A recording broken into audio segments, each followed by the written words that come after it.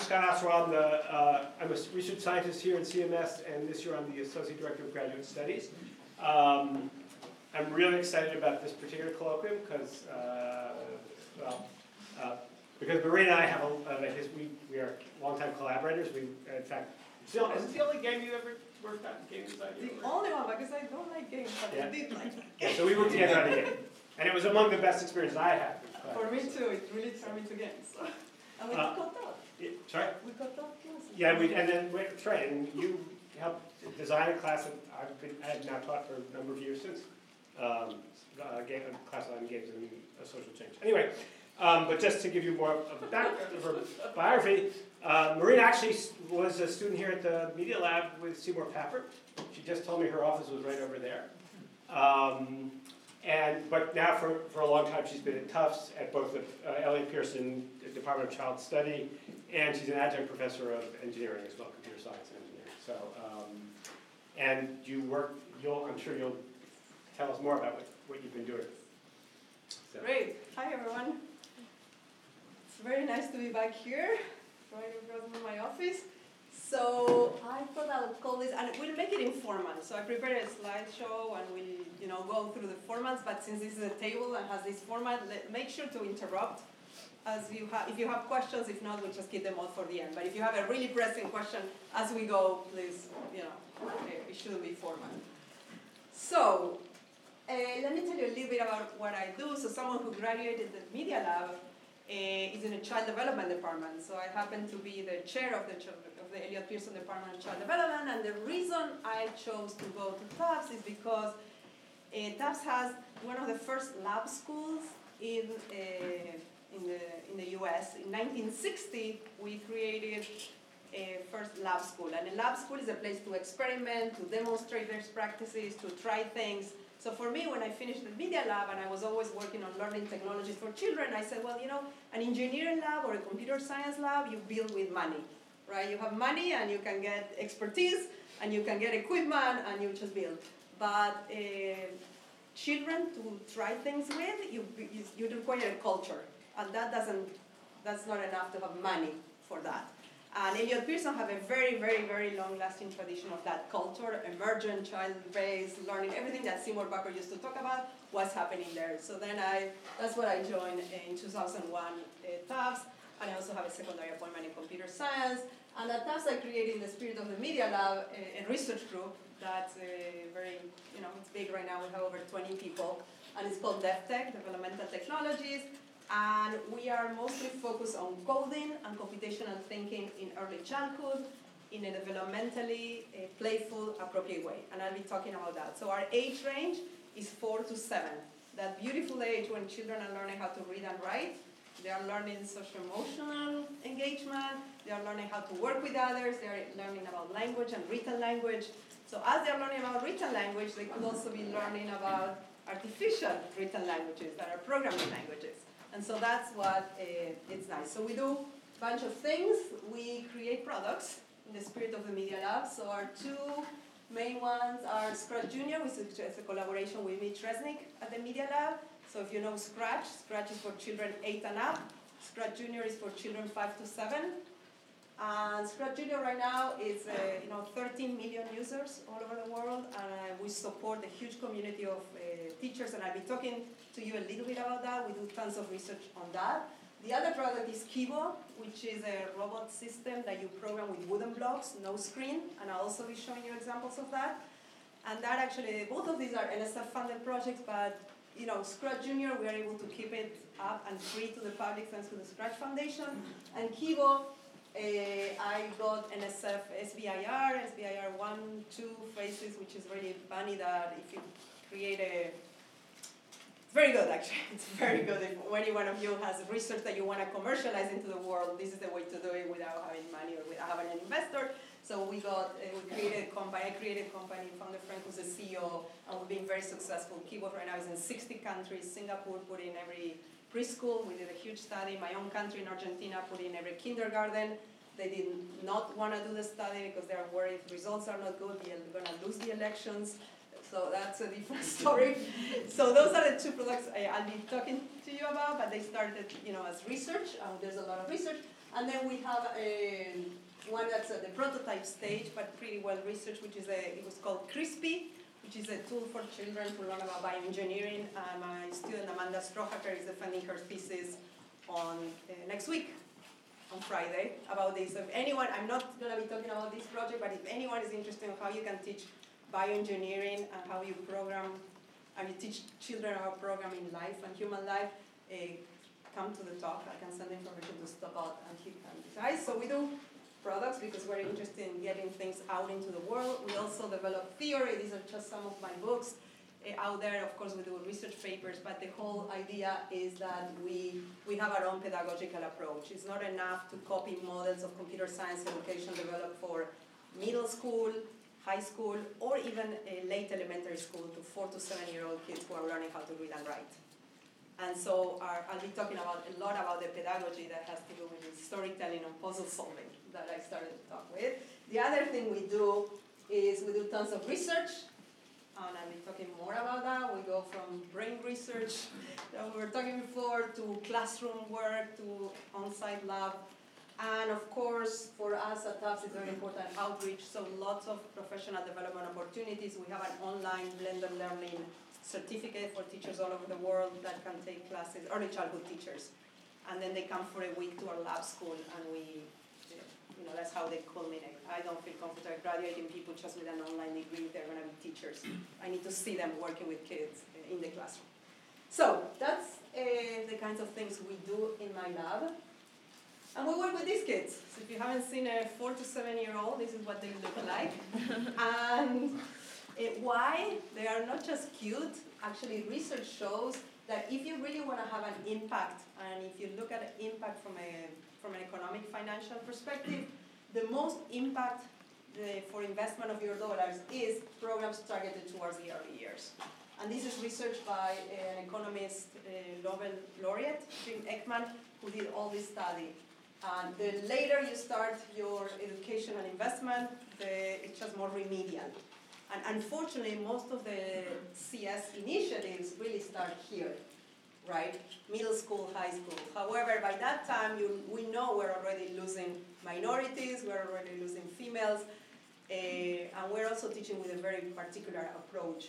So all the research in early learning and child development shows you have to start early.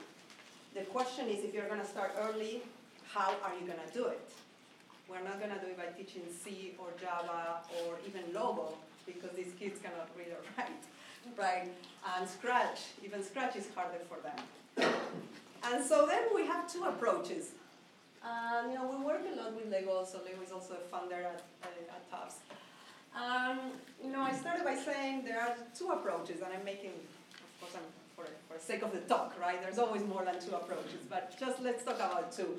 One of them is about puzzle solving, and the other is about storytelling. How do we understand coding and the activity of coding? So which one do you think represents the story, the puzzle making and the storytelling? Which one? Which is which? Which one is the puzzle making here?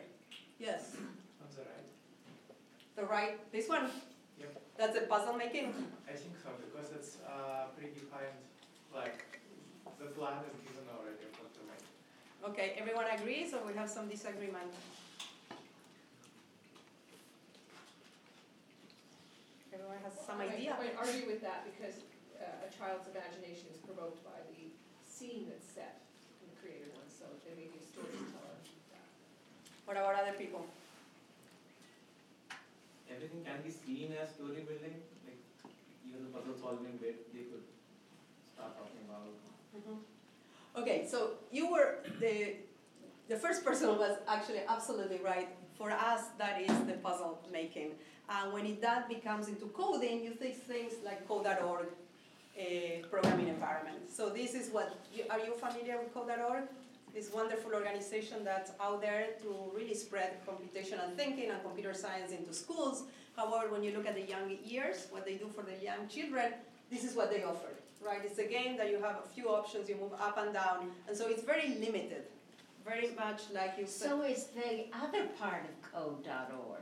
Why is it wonderful? The coding is horrible. Yeah. Yes. Thank you. So, Code.org, borrowing from a model of high school, usually how it's taught, and college, it is very much the problem-solving, puzzle-solving approach where creativity, imagination, the storytelling piece is really out. And we see this, as an example, and of course, having worked on Scratch Junior, we see, storytelling is a lot easier with tools that allow you to create your own stories. So, of course, in our lab that we work, at DevTech in early childhood, we do believe it's for everyone. We agree with Mitch Resnick and everyone, but we really take the storytelling approach for coding. And all of our curriculum, all of our professional development is based on this. So how do we go about that? I'll be showing you a couple of examples from Scratch Junior and Kibo, and then I'll be sharing with you some research where we got some data. So how many of you have seen Scratch Junior? Okay, not everyone have. Good. So if you're curious, you can download it for free. It goes on Androids or iPads or anything. But I will walk you later. But first, the technology is actually, I'll show you a little bit later how it works. But before, I want you to understand Scratch Junior with this lens. So for us, we understand coding should be like a playground. So the experience that we want children to have as they code is similar to what they have in a playground. So what happens in the playground? Have you ever been to the playground? Yes? So what are kids doing in the playground? Fighting. They're fighting, they're solving conflicts, right? What else are they doing? Exploring. They're exploring. What else? They're having fun. They're having fun. What else? Exercising. Exercising, there's a physical component. What else happens at the playground? Getting hurt. Yeah, they're taking risks, Yeah. and sometimes, we talked Exploring about us, the- yeah. they're exploring, yes. The limits, I think. They're exploring the limits, the boundaries. What else? They are using language. They're communicating with other kids. They're learning how to negotiate.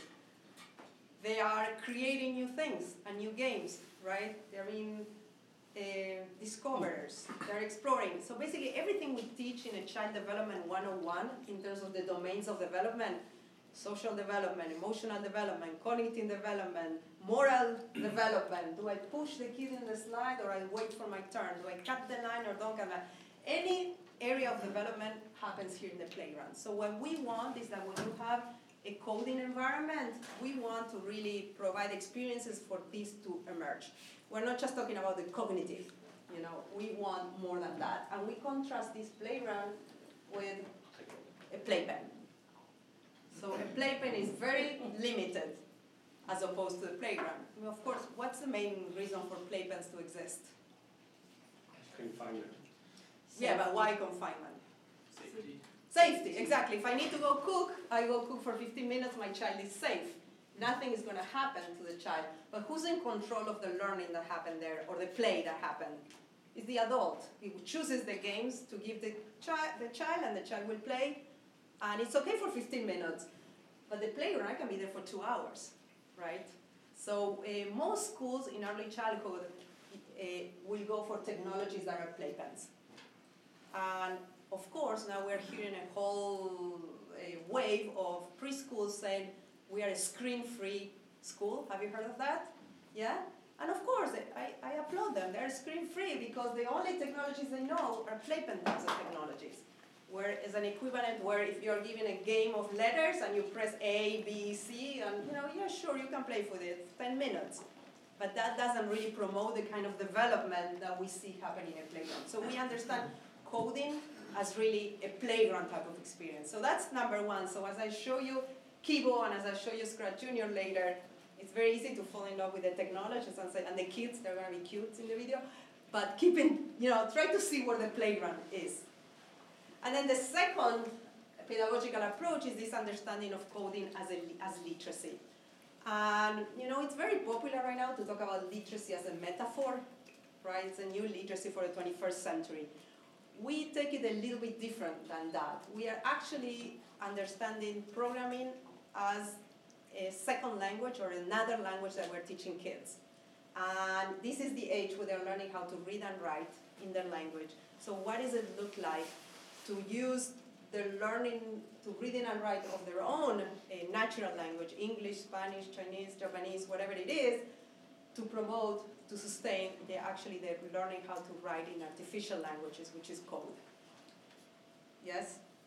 So, by positioning like that, we are really against the positioning of coding as STEM only. So in my lab, we're well known for being the anti-STEM people, in the sense that we believe that those who talk about computer science or computational thinking and coding as a STEM discipline, they're really limiting the power of coding as a tool for thinking, because literacy is a tool for thinking. And STEM and coding means that you're only thinking when you're doing science, technology, engineering, and math. But what about when you're doing anything else that we are using coding for? Right? It's like thinking that learning how to read and write only applies for the English class or the language arts class. It's ridiculous. We know that we learn how to learn to read and write for anything else. Doesn't matter if you're going to grow to be a professional journalist or a professional novelist, that's different. If you're going to grow to be a software engineer or computer science, that's different. But for everyone else, we really want to understand coding as a literacy. So those are the two, if you need to remember two things after my talk, if you see little kids and working in early childhood, these are the two big pedagogical ideas. Coding as a playground and coding as a literacy. So we have, what does it look like? It looks things like that. Even if they're working with a robot or they're working on the screen, what they're engaging is some of the same behaviors that we see in the playground. We want communication, collaboration, community building, content creation, creativity, and choices of conduct. And we talk about the 6 C's. And we have this is a whole theoretical framework. So all of our curriculum, all of our assessments, all of our pedagogical training is built around these 6 C's. While most traditional computer science is built around content creation, right? And sometimes creativity. But the rest is sometimes forgotten, or if it happens by chance, but it's not by design. Here, our approach is these things happen by design, and then I won't bore you with that, but so you understand where the framework comes from. Frameworks are important because when we design technologies, we want to have a theoretical framework. Otherwise, it's very easy to fall into a technology that's very cool, that's great, but how does it really represent the kind of learning experience we want to have and the kind of development experience? So in our framework, we look at certain behaviors that we want to see when kids are using technology. And those behaviors, as you can see, they have nothing about technology. They are behaviors, they're human behaviors, and you can find them in the playground and you can find them through technology. And we know by years of research on positive youth development, if you've heard about that. So positive youth development is a field of child development that has done tons of research to follow kids over 20 years and see who are the ones that do better in life. And the ones that do better in life are not the ones that have the better scores in tests, but the ones that have these 6 assets, right? So kids that can, strong sense of character, confidence, competence, contribution, and caring. This has been very well documented. So our job in my lab is really how can we design new technologies that help bridge these behaviors to promote these assets and these assets to promote the behaviors. And of course, then you have to take this theoretical framework to a classroom practice, right? And that, what you do in the classroom will depend on the learning culture of each classroom, its own values, its own results. So this will be implemented very differently depending which country, which school, by which teacher this is done. But here are some examples of things that we see. For example, we do technology circles, we do things like community experts and open houses, all kinds of things. But these are examples. We don't mandate teachers to do that, we just provide lots of examples. So this is our framework, and we use this for every time we go about designing a new technology or a new curriculum or an assessment. So, and it's called PTD. And all of this is available for free on the website. We actually have checklists developed and tested and evaluated. So if anyone wants to use this, one of the things that we do in my classes is we examine lots of robotic tools out there using the PTD framework, and we see which ones rank in which level based on things. So, you want to learn more about the framework or examples, this is my latest book. I invite you to read it, but if you don't want to get the book, go to my website and you see all the academic papers that are more boring, right? But they're on PDF. You can read them, it's exactly the same thing, but harder to read. So we understand the coding as playground, right? We're all there, coding as playground. Yes, we buy that. Yes, my Media Lab people buys it. I know Media, when I'm talking to schools and principals, not everyone buys it. I need to defend play. Here I don't need to defend play, which is nice. So let's go to the second one. The second is we understand coding as a literacy. And what does it mean? When we say literacy, we really focus on the sense of, reading and writing. So understanding a simple system and a technological tool. It could be the pencil or the pen, right, or the computer, that's used to comprehend and express ideas. So that's our basis, and this definition really applies to a programming language as well as to a human language or natural language. The second is really literacy helps us think in new ways. It's not about creating the future workforce as you see in the newspaper. They wrote an article about my work in the New York Times, and they titled it "The Automated Economy of the Future." And I was like, these journalists didn't understand, because I'm not about the automated economy. I'm about the future citizens, but whatever, right? So we want kids to think in new ways, right? New ways of thinking, because at the end, literacy empowers people. And there's a long history of literacy campaigns all over the world, where literacy was used as a tool to educate the citizenship, right? And this is a picture in Cuba, which is the first country that really eradicated, you say in English, illiteracy, right? Illiteracy. It's interesting, in English, in Spanish, the word for literacy is different for reading and writing than for, but in English you only have one word, so it's interesting. But so the model we're used is that, campaigns such as Code.org and things like that, in our experience, they are these campaigns that are trying, except that they're trying to promote the future workforce. That's not what we want. We really want to use literacy to change the world, right? Because that was the origin of literacy. And if we think about the world of the future, we'll require everyone at different degrees to learn how to think in abstract ways and to learn how to program. And so, let's use this model of literacy education. We feel that if we really need to look at literacy education to understand the potential of teaching coding and not so much looking at STEM disciplines. And by the way, the emergence of this STEM push was in the 60s out of Sputnik, right? But before that, coding was associated with teaching a second language in schools, which is interesting. I did some historical work, and you look at all the original. Then somehow, the Cold War, they dropped the second language, and they kept the STEM, let's compete. But that's not what we are. We are about this. So we understand more or less the literacy piece. Okay, now we'll go to the cool stuff. Yeah. So those are, yes. Sorry to interrupt the cool stuff. Yeah, no. So a pushback that I get a lot is that reading and writing are so old, language is old, but computers are new, and so people push back on the equivalency of literacy. How would you defend? Yeah. Actually, when you look, I'll defend and I'll show you through a slide. When you look at the brain, in the brain, and Una here can attest to that. Not my brain. Yeah. Language of representation. The brain represents language similar way. It doesn't matter when it's written and writing. Okay. So it's not, people who say that don't really understand language. So for example, in my lab, I have two people. I have right now as a postdoc, someone who finished in literacy. She got her PhD at Stanford on the literacy education program. And I also have a social linguist who was a professor in Europe, and now she's working as a research scientist in my lab. And actually, we talk the same language. So I think that's a flawed argument. It's a flaw. It's completely flawed. Completely flawed. Because from a development perspective, from a cognitive perspective, learning how to use and manipulate an artificial language,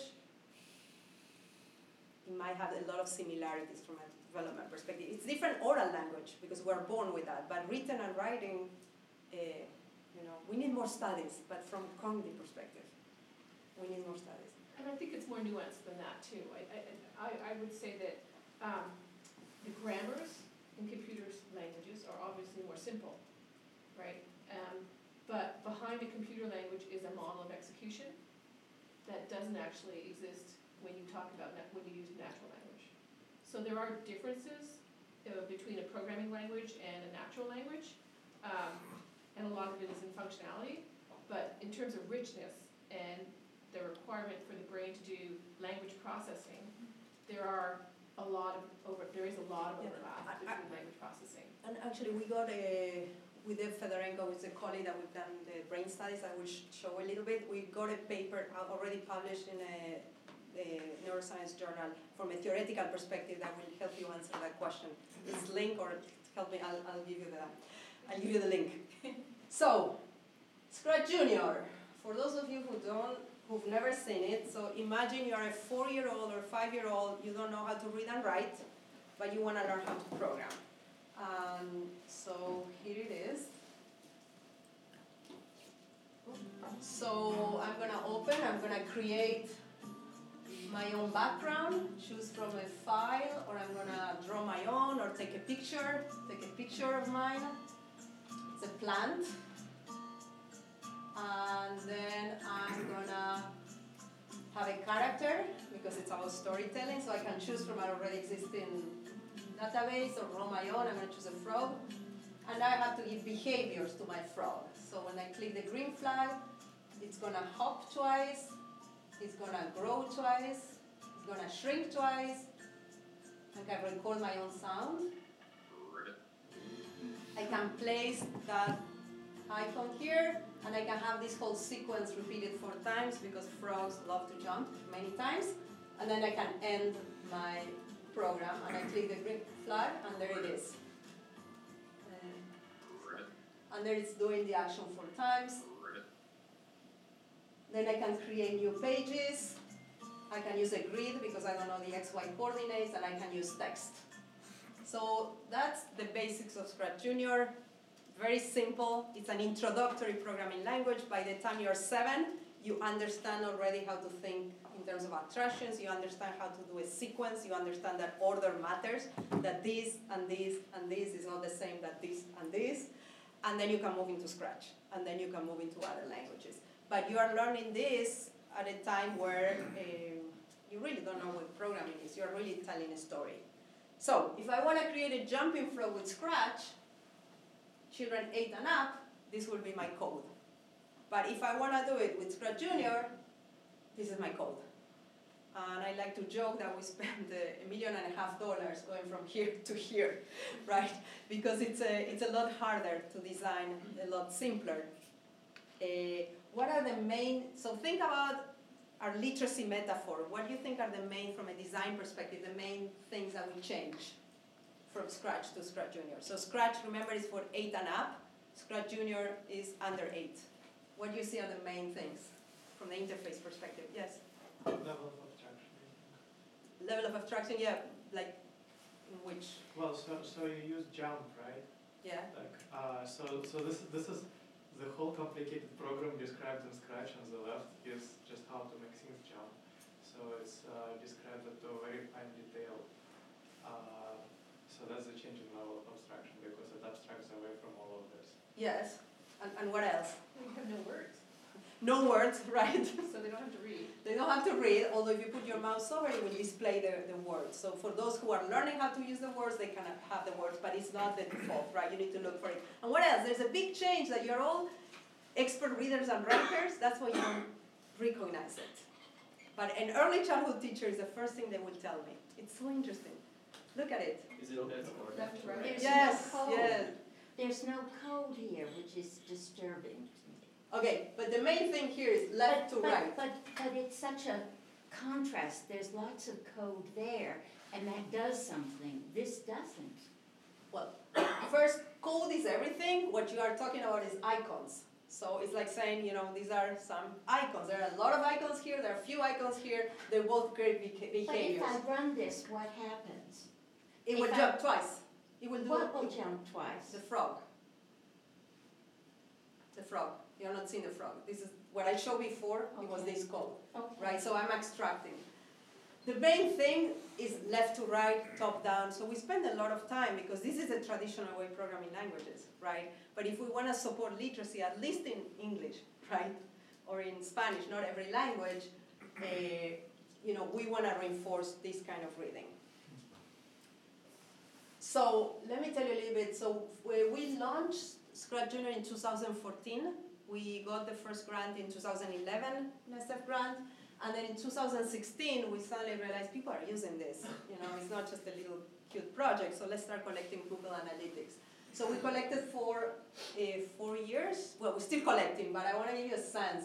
Since the launch, we have 13 million users. So all of this is data that we have and that we are dying to analyze because you can see everything, and we're trying to map trajectories of learning. And none of us is experts on machine learning or anything, but that's the future because we have too much data and we don't know what to do with it. So we have 48 million projects created so far. 1.5 million projects share. So remember here we don't have an online community like Scratch because this is for children, and children cannot participate in an online community. We're about to launch in the summer a community for adults who work with children, but we made an explicit decision. And it's not, you can run it without being online because most early childhood settings don't have the potential to be online. So and then this is the most interesting to me. 64 million projects edited. So that means that they really go back to their projects and they edit.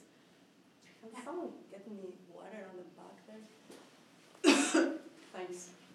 So, yes, Cynthia. Well, if you're not online, how do you collect this data? How do you know there were 15 million projects? No, all of this gets collected from the server, right? We are not online. There is a server? Yes, there is once you download, the iPad is connected. Google Analytics, we don't do that. Google Analytics connects that, and we download the data. But we don't have individual information, so we cannot tell you that Peter did this, but we know what everyone is. Okay, Yeah. I thought you were independent once you downloaded. No, we don't do that because we don't want it to get into, when you're working with very young children, the issue of you have to protect a lot of things, so we are not getting into it. So we know, that's why, we know big chunks of data, we don't know individually. We can tell by IP which classroom it is, and we are looking now at using this data with demographic data from neighborhoods, which is proving very interesting. Actually, we just published a paper where states where computer science was recommended, they started in kindergarten, are they doing better uses of Scratch Junior than states that are not? And no effect, what the state says. So we have, and countries, we're looking into that. So we have a team of volunteers from all over the world that already have 48 translations into different languages, so it's really exciting. People volunteer and translate, so we have a nice community. And then, of course, the language that your iPad is registered, it will automatically translate. Yeah. Does the order switch for languages that read from right to left? No, and that's a huge problem because when we started this, it was a 3-year NSF project, right? Basically, I went to Mitch Kresnik. I said, I have little kids. They cannot use Scratch. I want to create a Scratch Junior version. And he said, okay, write a grant. Yeah, okay, I wrote the grant, then we got it. It was a 3-year nice project. And then it became bigger and bigger, and I wish we had thought about that from the beginning. But now, after Scratch is the 3.0, or I don't know what version they are, is launched, hopefully they have more of a bandwidth to really redo everything, because that's a huge problem. But we really want to do it, so. And then the other nice thing is a few years ago, we started the collaboration with PBS, so now you can download Scratch Junior PBS, and you can do the same thing, but with your favorite cartoons in PBS. So you can create so when you are 4 or 5, this is how you are using Scratch Junior. It's painful, right?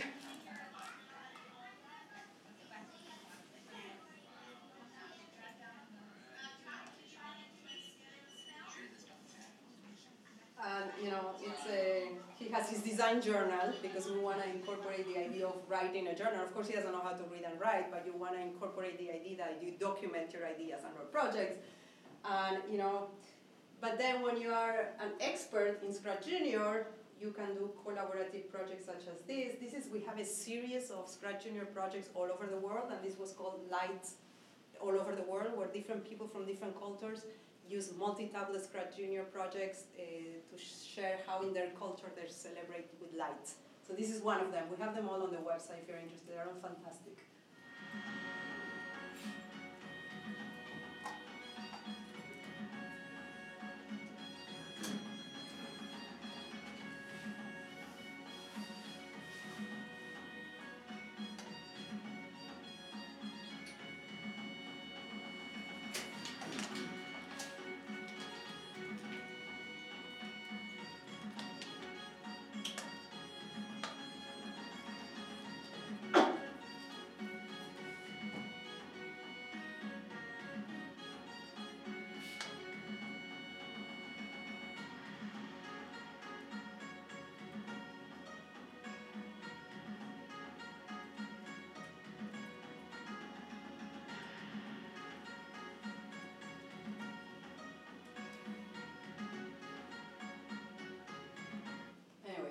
You got the idea. So what for me is fascinating that these are the icons. This is all there is in Scratch Junior. This is it. This is your language. This is your alphabet, right? But if you think, it's not so different than our alphabet. How many letters we have in our alphabet? 20-something? 26 in the English alphabet, right? And we have Shakespeare, and we have Hamlet, and we have instructions, right? And with very few things, we can do a lot of things. So it's really in the humans, right? And the ability to combine and use syntax and use grammar to really create and express themselves out of very, very simple simplicity. So in terms of research, what have we done with Scratch Junior and what are we doing? And I decided to make this like a general talk, but if anyone is interested in more of the exact data and things like that, I can point you to the paper or we can talk later. So we do lots of things. First, in traditional child development approach, we bring kids one-on-one into the lab, where we can really understand how they are thinking. One researcher, one kid, traditional, old ways. And that's wonderful to understand a lot of things about kids' learning and development. Then we do things like just as brain scans with kids, and this I'll be showing you a little bit. So this happened, so my husband is a neuroscientist, and I used to go to his conferences with him and see all these pictures of brains. Of course, later I understood they were rat brains, but at the time I thought they were human brains, but for me they all look the same. So I said, well, we don't know anything about what happens on the brain when children are programming, and we're assuming they're doing STEM.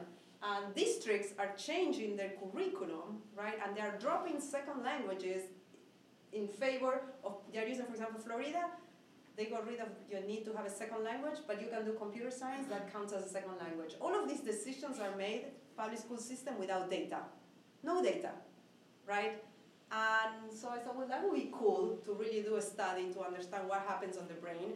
So I'll be telling you about that project a little bit more in depth now, but before we go into that, the other studies we do is classroom studies.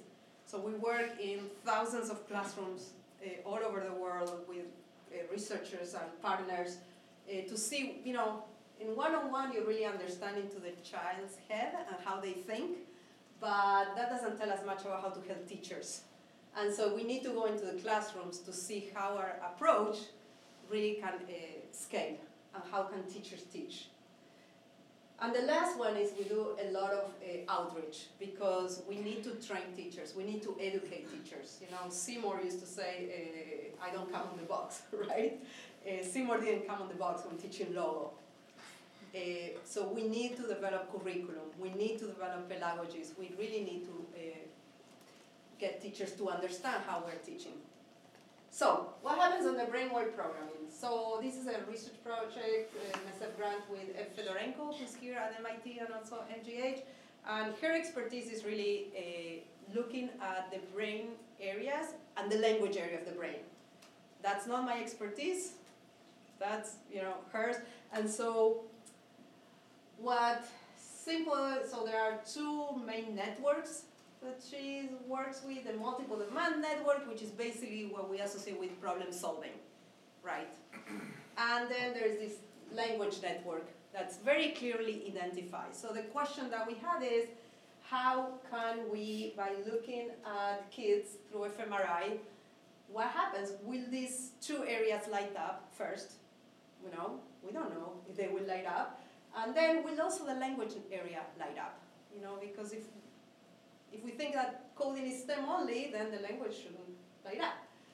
So the grant was about to work with kids, but in order to get to kids, Eve said, let's start with students, with grown-ups, right? With older, because they will stay, it would be easier to run them to fMRI than little kids, and it's very hard for little kids to be programming lying down. And so we had to really create some paradigms that are protocols that, in my opinion, are very puzzle-making. They are not really storytelling. So the results I'm going to show you are very puzzle-making, because what happens is this technology is not ready to capture open coding the way we kind of program with Scratch Junior. So in my dream, I know there are other technologies, there are MEG and other technologies that really capture the brain, where you can be sitting down and doing more interesting things than just clicking a button, right? So we created paradigms that are not storytelling paradigms, they're very much puzzle-making. And we run them without knowing in two conditions. One was Python and the other was Scratch Junior. Right, so remember, at this point we were not working with kids yet. And then we gave them a task, and the children, not the children, the students, the college students lying down had to do their thing. For me, it wasn't really coding, but it was the closest we could get to. And then what we found so far is that, of course, the multiple demand network activates in both of them, which is just by itself is great, and the study is done methodologically in a very rigorous way. And then the language network activated in some areas with Python, but not with Scratch Junior, which is actually just this is amazing, right? Because no one has done these studies, and yes, there is language. Some people might say, going back to your point, well, it's because the syntax, it looks like English. However, Eve said that's not why, because for the brain is the same, if it's a picture, if it's text. So we're still trying to understand what happened here. In Scratch Junior, there was some language, but it wasn't significant enough, statistically significant. However, I think that it's due to the paradigm, that we did not really allow them to engage in creative coding, right? So unfortunately, that grant is over, but we're looking to find new technologies to actually capture brain data and other partners who really have a different approach to how we can study the brain. Yes? I think the subtlety is, that I'm learning about is that writing and reading are different. And so in the MRI, they can only Exactly. read. So you can show them code, you can ask them, like with a multiple choice, what the output is. But they're not exactly. So what does this code do? So you're reading, but you're not composing. Exactly. And so that ability to read text has more of a problem-solving aspect, hypothetically, than composing. The creating, exactly. That you nailed it. Exactly. I think that's the way to think of it. Think of creating as language generation, and language generation is just a really hard thing for anyone to look at under fMRI. Right, and they are not studies. Most of the studies are done on reading and the brain, not on writing and the brain. And we were trying to do coding, which is equivalent to writing. And so we need new technologies. I'm sure those exist. We just haven't found them yet. So that's really exciting and promising. Even this is promising. Yeah. So that's one area. The other area is where we have an approach, as of course, under Coding as Literacy. We created a series of curriculums called Coding as Another Language, where we have 12 hours, 24 hours, or 13 or 36 hours of instruction for early childhood, from pre-emergent literate to early readers to early writers, both for Scratch Junior and Kibo, that they could really be integrated with literacy. So they map what the Common Core and what Massachusetts and what Virginia, will tell you why Virginia, say to teachers, this is what you need to teach in terms of reading and writing, completely mapped to computer science. And we've done lots of studies, and I will show you some results of that. But what we're working right now, as we speak, is coming from the field of literacy. There's a lot of research in terms of reading stages and writing stages. And so we use that model developed by Hall and others, very old, from the 60s, that was used for literacy, and we adapted to coding, right? And instead of being stages like a Piagetian approach, where you do this and this is more like nested, one in terms of the other. And so, of course, you're learning, you're starting emergent, where it's like really banging the iPad and understanding how to use the iPad, to coding and decoding. At this point, you are familiar with all the syntax and the grammar of the language. Then you can be fluent. You can express yourself in a new way. Then you can gain new knowledge. You can, for example, learn how to do nested loops and things like that no one taught you, but because you know how to use ifs and repeats, then you understand that you can put them together. And then you can engage multiple perspectives and users, and you can create a piece of code for someone else to use. And of course, purposefulness. I cannot pronounce that word in English. Okay. Purposefulness, where you can use, like reading and writing, right? You can write anything you want. It could be a supermarket list, or it could be a civic manifesto, right? And these two, purposefulness and multiple perspectives, are really at every stage, right? So when we teach the beginning of coding and decoding, we always you want kids creating their own meaningful projects. So of course, in these early stages, by the time you gain new knowledge, you are done learning the syntax and the grammar of the language, and you can really apply in many different ways. So we are right now, because we're working with thousands of kids, we are able to collect all this data and understand how stages work. And we really, if we want to understand really how learning to code happens and when it breaks and what is debugging in early childhood and what problem solving, we really need a theoretical model that exists for reading and writing in early childhood, but has not existed to coding yet. And so that's what we're doing, but supported by data, not just by our ideas, right? So that's what we're actively working on. And I talked before about playgrounds, right? And Scratch Junior is beautiful and it's nice, but there's something missing. Cynthia brought it up before, the body, right? You are sitting with an iPad, and there's so much you can do with an iPad, right? Hiroshi knows this well. So how can we bring the body? How can we really have the full experience? So this is Kibo. How many of you have seen or heard about Kibo? Some of you. Great. So with Kibo, your programming language is these wooden blocks. Very similar than Scratch Junior. Actually, I got the NSF grant the same day for Scratch Junior and Kibo, which is weird. Kibo doesn't require a screen of any time. It has different modules that are different sensors. And they are shaped according to its function. So for example, this looks like an eye, it's a light sensor. This is like a telescope, it's a distance sensor. And this is your language, your programming language. And using the literacy metaphor, right? If you know how to read English, you can read this. If you don't know how to read, you use your symbol. And if you're a robot, you use the barcode. And the kids use all kinds of art materials and decorate. So this is a finished product with Kibo. It's really the kids' imagination into Kibo. The robot itself is not designed to be cute. It shouldn't be cute. We don't care it to be cute because the kids will really build it in. So how you program, we're going to let the expert show you. He's a 5-year-old.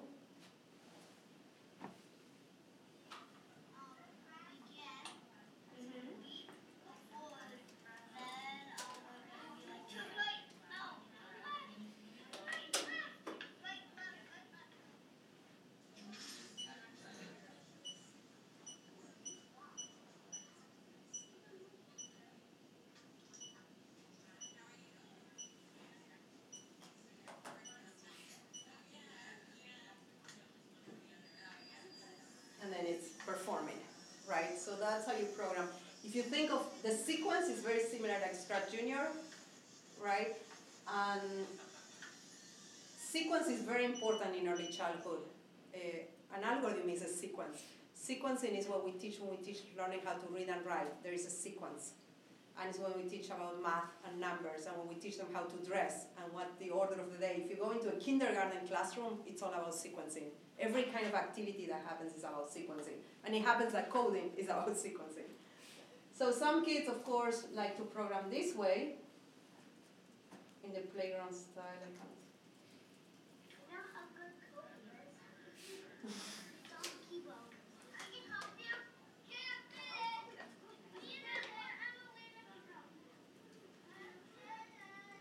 So you get a sense, this is a very long piece of code, but he actually understands it because it's very sequential, right? What our job is then to start telling them that, well, if you're going to use this is sound record, if you're going to do 3 of them, maybe you can use a repeat 2 times 3, and then they're beginning to multiply, although they don't know the formal word multiplication. And then we use Kibo, do you know this book? Yeah, very loved one in kindergarten. This is a wonderful book. It's taught in every preschool, and it's very sequential. It's about sequence. So kids usually read this, and in traditional kindergartens they would paint a story or something. What they do here is they create a play about this hungry caterpillar that's devouring food. And so it's going around and stopping at this food. So if you are a teacher, what do you think these children were learning as they were programming this? So try not, well, what are the things that children are learning while doing this activity? Remember, 4-year-old, besides learning with the book. In order to program this, what do you need to do? What do you need to know? You have to abstract certain behaviors and see them as discrete actions. You have to abstract, you have to count. I know for all of you counting is obvious, but if you're 4 learning how to count, how many Kibo steps it takes to go from one piece of food to another food for me to step. Or if you're more advanced, what kind of sensor I will use so I don't count, and it will on its own, will I use a light sensor because this is lighter or not lighter? You have to do something else that's called estimation. I have to estimate, I have to predict. So all of these things are things that are mandated in preschool and early childhood to be teaching. And what we say is that you can be teaching all of those traditional ways also through coding. Yes? Yes. So in terms of coding itself, what we work with, Seymour coined the term powerful ideas, which we love. They are not just content and skills, they are powerful ideas. And these are the powerful ideas that are developmentally appropriate in early childhood that we teach through this curriculum. We talk about algorithms, which is sequencing, modularity, control structures, representation, hardware, software, design process, and debugging. So by the end of our 12-hour curriculum or 36-hour curriculum, either with Scratch Junior or Kibo, children will have the foundation for this. And then they can build on top of that. So we don't minimize it, right? So I just want to talk about 2 of them. One, representation, because it's key in literacy. We do a lot of games before they actually get to play with the robot itself. And this is a part of a game called Kibo Says, like Simon Says, where you show certain things and you dance. And again, you are understanding correspondence of this symbol with a particular behavior. And for all of us, we know that's obvious, but if you're 4, this is not obvious, right? And the other one that I want to point out is the design process and debugging, because those are really, really matched to literacy education. And so this is our version of the design process, right? It's an infinite loop. At the beginning it used to be a circle, but if you do a circle, an early childhood teacher said, I began, I ended, I'm done. And it's never done. Design keeps going, right? So we start by asking children to ask a question, by imagining a solution, plan, create a prototype, test and improve, share with everyone else, and then based on this sharing, you're going to ask a new question, you're going to design. And this design process is what we use as the basis of all of our learning, our overall design. And it's very well mapped to science method, right? The scientific method, of course, but also to this one, which is what?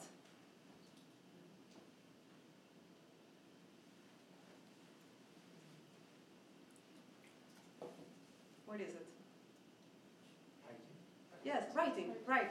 So actually a version of this is what, if you're in 5 or 6 and you have a writing workshop at school, this is what they teach you, right? And so it's the process, the cognitive process are very, very well aligned. Of course with science, of course with anything else really, when, business plans and anything you want. So one example of how we do that, this is one of our favorite curriculum, it's Where the Wild Things Are. Do you know that book? Everyone knows the book? Yes? So there's this little boy that goes on an adventure and there are monsters, and at the end there's a wild rumpus and all the monsters are dancing.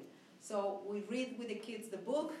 This is language arts class, right? This is so we teach coding during language arts, not during STEM class. Because if you look at early childhood, the most time they have is for literacy, not for science. So you need to really integrate it with literacy if you want it to be successful, or if you want it to happen at all.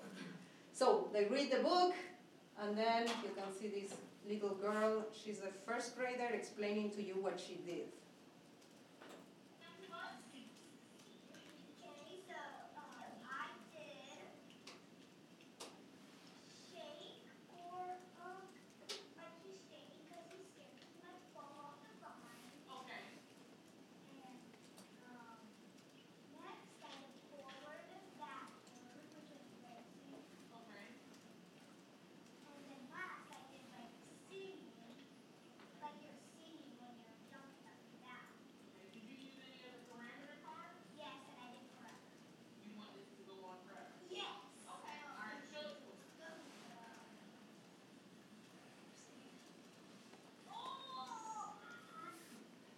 So, very simple, right? There's not a high in terms of technology. However, she was able to map the behaviors that she saw in the book, really understand, deconstruct the book, and then create a play about this. But what's more impressive is that all the first graders are sitting around watching and listening, right? Which if you try to do this in a classroom, this, if you've been a teacher, this is pretty hard. Right? And this is because it's engaging, it's fun, it happens. Everyone has their own project. They all want to hear and see what everyone does. And then these are the final monsters that the kids made. They all represented the characters. And so at the end, there was this wild dance where all the monsters were dancing all together. And we do that for all kinds of different books. So we ask teachers to choose a book that's sequential. And once they have a sequential book, we help them about that. We have a curriculum designed in a way that you can just replace the book and use it. So in terms of data analysis, we do things like they have a design journal. This is for where they fulfill their writing. That's mandatory. But they have a code in the design journal, because remember the keywords are shared by a group of kids, but we want to understand if individually each kid understood. So they have stickers for the code, and they have their own code journal. And the same thing we do we collect their Scratch Junior programs and their robotic projects, and we analyze. And we're talking about thousands of these. And I just want to show a case of one girl. This is a second grader, where she was writing a story of something happened in the forest about a fox. And she read it, and she said, she worked with the teacher. Doesn't matter that the syntax errors are not problematic. It just doesn't matter. It's first grade, right? And the teacher would say, well, there are some things you might want to edit. So the girl, her editing was, I'm going to scrap everything, and I'm going to start all over again. And this is a case that's representative of how, in schools, children are not used to edit their work. Even as grown-ups, they're not used to edit your work.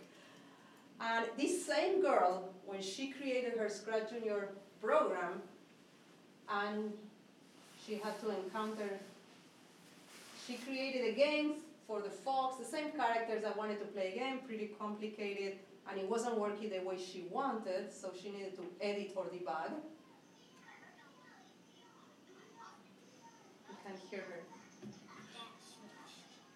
So she's finding a problem here. The characters are switched. This is the researcher. This is the girl. She's trying to figure out the problem, and the researcher says, oh, they spoke at the same time. That's a problem. There needs to be a wait. Sarah says, I did message for all of them. And the researcher says, what happened? I just did that. It needs to change. The wrong color. Okay, I see now. Let me see. So she actually, it's broadcasting in Scratch. She had chosen the wrong colors, so the wrong ways to melt gas, but it doesn't matter the details. What happened is this girl, the same girl, didn't erase her program, right? So she had the internal resources to go back and change it. While when the researcher tried to do the same work with the writing piece, the girl said, no, let's just scratch the whole thing and start all over.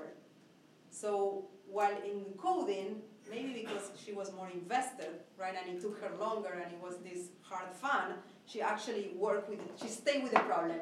While in writing, she chose to get rid of the problem and start all over. But in coding, she stayed with the problem.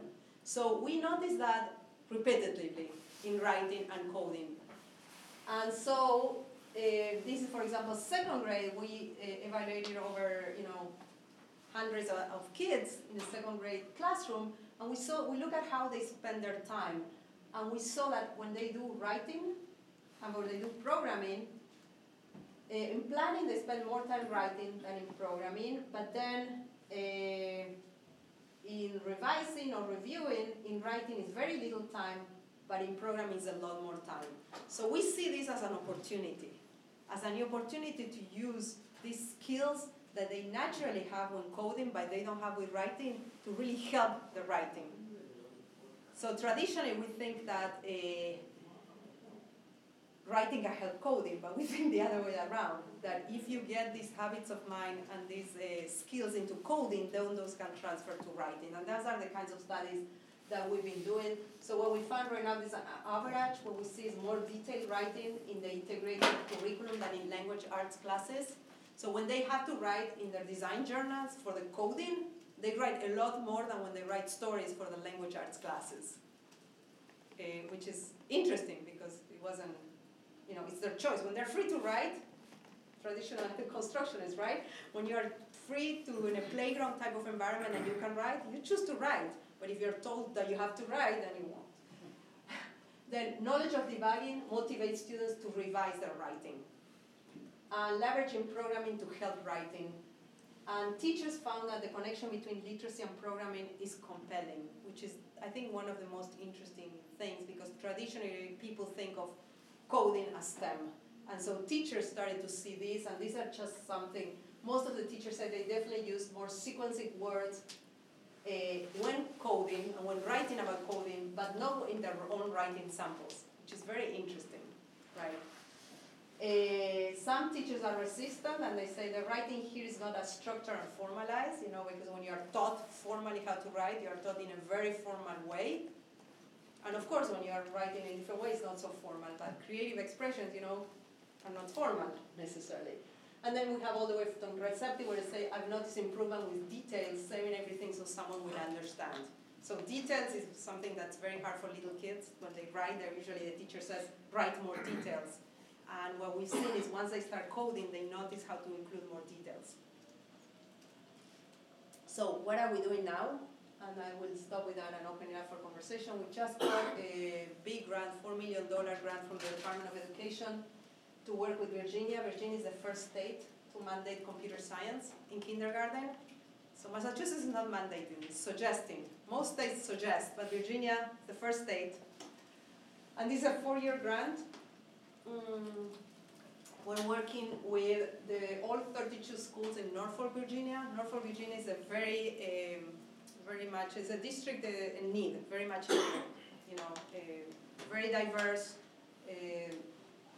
very, very needed. So we're going to be working with all 32 schools using our CAL approach, as coding and literacy approach, and this curriculum with Scratch Junior. We're providing iPads for every single school. We're going to train 450 teachers. It's going to impact 7,500 students, and it's not just the impact, but we're going to collect data for all these students. So this is really a major endeavor in the lab, and it's going to be a demonstration piece that then can lead the way to other states. Because, for me, really is the culmination, because when we started Scratch Junior, it was just cute. It was nice, and kids could use it, and the school can use it, and sure, we have 13 million users, but this allows us to really collect data and do a study, and this is going to be a controlled study, very rigorous and meticulous, and I think it's going to be a first of its kind. So this is really exciting, and it's all with Scratch Junior because we want a technology that's free and available. Are you moving to Norfolk? No, but I'm not. But we have a wonderful team in Norfolk. So this is, for the last 2 years, we've been working with Norfolk, Virginia already established a partnership very strong on a different grant from the Department of Defense with Kibo, with 8 schools. So we built a very strong, for 2 years, a very strong relationship with them, and we have tech leaders there, and we train them. So now we feel like we are in a really good position to start that. I don't have to move there. We have people there. Is this kindergarten teachers? Kindergarten, first and second grade. So we're looking at them. Because they're really flexible, unlike other teachers. No, they're not in Virginia. They're Hmm? not. In Virginia, they're not flexible. That's kindergarten teachers. It's sad. It's not like it used to be. It's very aligned. The way this is flying is because we have data to show that they can be improving literacy scores, and we had that data from the previous work with 8 schools. So they want to see, and all the curriculum is aligned with what the state of Virginia says they should be teaching in math and in literacy and in computer science. So now we can open it up for the more fun part. If you want videos or anything, all the curriculum, everything is available on the website. We have tons of videos, curriculum, papers with the actual data, and website. Yes. I was wondering if you studied for instance, relation of executive function to how children engage with Scratch Junior or similar things. Yeah, so many years ago I had a student, Elizabeth Myers, who now directs the evaluation project at WGBH. Her thesis was, when Scratch Junior was just beginning, was on executive function, right? And looking at executive function with kids who are using Scratch Junior. So we've done some of that. The problem is like the methods, the instruments for evaluating executive function are not well, I mean, I see. there are, what is executive function? From a cognitive perspective, executive function is about many things, Yeah. right? So you need to really isolate. So she isolated into 2 components, sequencing and correspondence. But there are other things like time on task and memory and things like that. Yeah.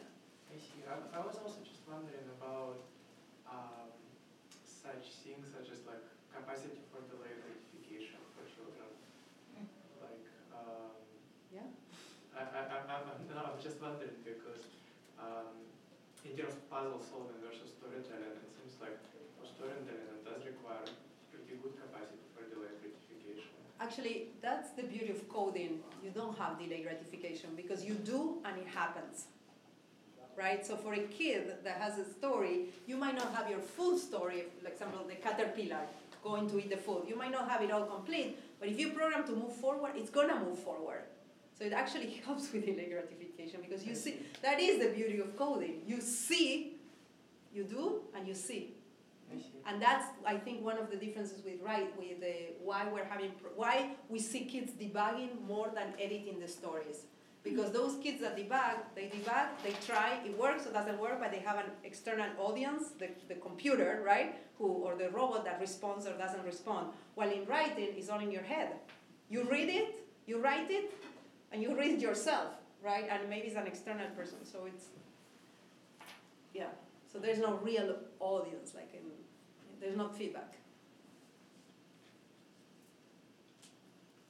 So I had an interesting question with Cynthia mentions kindergarten teachers should be more flexible, and I'm aware that certainly around here there's increasing pressure on the lower grades to function more like the upper grade, being much more rigid or more rigid. I guess my question is, are you going to be able to sort of buck that while doing this work? Yeah. So actually, the beauty of coding is that schools need coding. Early childhood, they are desperate to bring coding into schools. They don't know how to do it. And the districts are mandated it. So we don't have resistance for teachers because the teachers see coding as an opportunity to bring back play.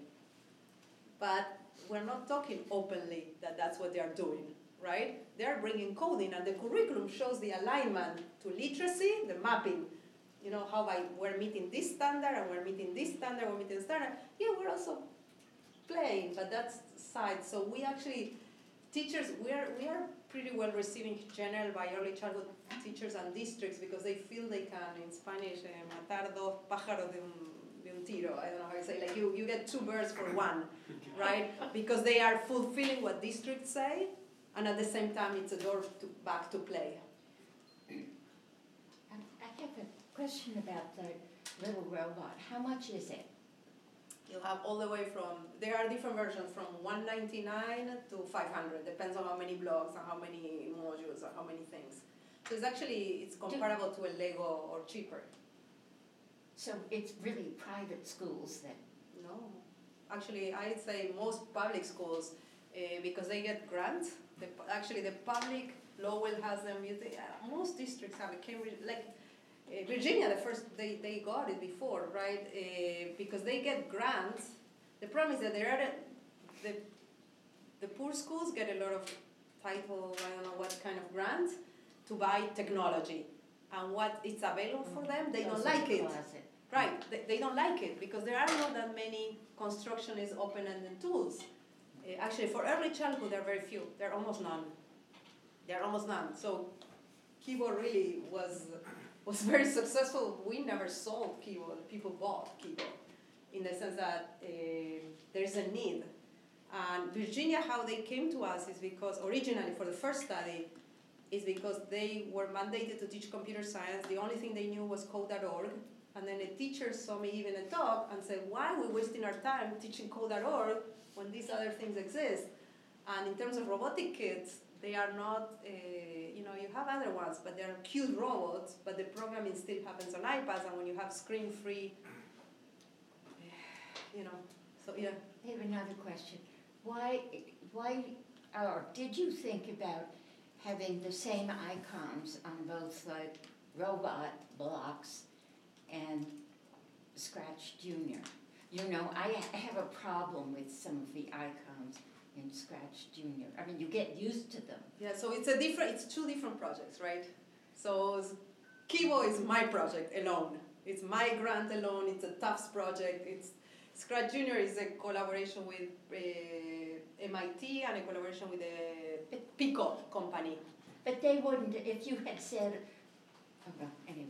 So it's two different projects. We don't want to mix them up because but wouldn't it be interesting to see if using the same icons made a difference? Maybe. We actually did one study that we stopped, which was to combine Kibo and Scratch Junior. So we created a module on Kibo that will trigger the movement of the characters on Scratch Junior. And we tested with a couple of teachers and no one saw the benefit. They said, if we want screen, we want screen. If we want physical and tangible, we want physical and tangible. We don't want this weird combination. There's no benefit for that, so we stopped that project. It's not what I asked. But. No, yeah, but I understand that. No, it's two different projects. We don't want to mix up different IP, different everything. We don't want to, different people, different everything. That's it. Yeah. You take one more bit just because of time, but. Thank you very much. It's very impressive to see all the trajectories developing, but also seriously grounded on the theory of the reading and writings, and also sequential natures. So many push about the computational thinking. So I think I clearly see this advancement of this one to next stage. My question is other way of thinking, like visual thinking. I do a lot of sketching, drawing. What's the state of arts scientific research about the literacy of visual representation and communication? Also, what are possible technical means, not sequential, but more spatial, more visual? Do you have any advice about the hint? Yeah, I don't know, but I know that at least, especially, that would be amazing to do more on that, especially because there are kids that have a hard time with learning issues where, there's a whole community of kids and teachers that come to us all the time and say, what can you do for my kids that are blind or they are dyslexic, so they have problems, but they still have the thinking, it's just they cannot express it in this form of representation. And so we haven't done anything. We know very little about that, but I think there's a huge need for that. Yes. My question is any serious bulk of the research as reading, writing in the domain of the visual thinking? For early childhood, no. That's for early childhood, there is on the art, like children's art, but it's not as a system. You know what there is that's fascinating in dance? Dance, I see. So dance, actually I was showing this, I was talking with my colleague who's the chair of the dance program, and she said, we have an equivalent alphabet for dance movements. I see. And she showed it to me, and we're like, wow, the way of thinking and talking was exactly the same. But That's not musical in- code. But when talking about upper string, more improvisational ideation stage, we don't have any Oh, yes. process, string or structure. This is a very executable string, but it's like a PowerPoint slide. Before presentation, you have all the sequences. But in the beginning, so many clusters floating, how to connect, how to organize. That part is something equally important as reading, writing. But I couldn't find any really great literature of theoretical grammar. Because they're trying to get rid of that in schools. Sorry. See, they're trying to get rid. So, for example, in Scratch Junior, it's designed where when you look at the first programs that kids create are exactly like that. I see. They're all over the place. They're not in a sequence, and they I still function. It works. Yes. It works. But the goal of the teacher, because they try to get them into sequencing for Mhm. reading and writing, is to help them fix that. Mhm. Which, and I wonder, someone asked the other languages, I wonder if other languages where sequences are different, I wonder if exposing to, Mhm. that might be, yeah. Thank you. Thank you. Well, thanks. Can you stick around for a few minutes? Yeah, I'm around.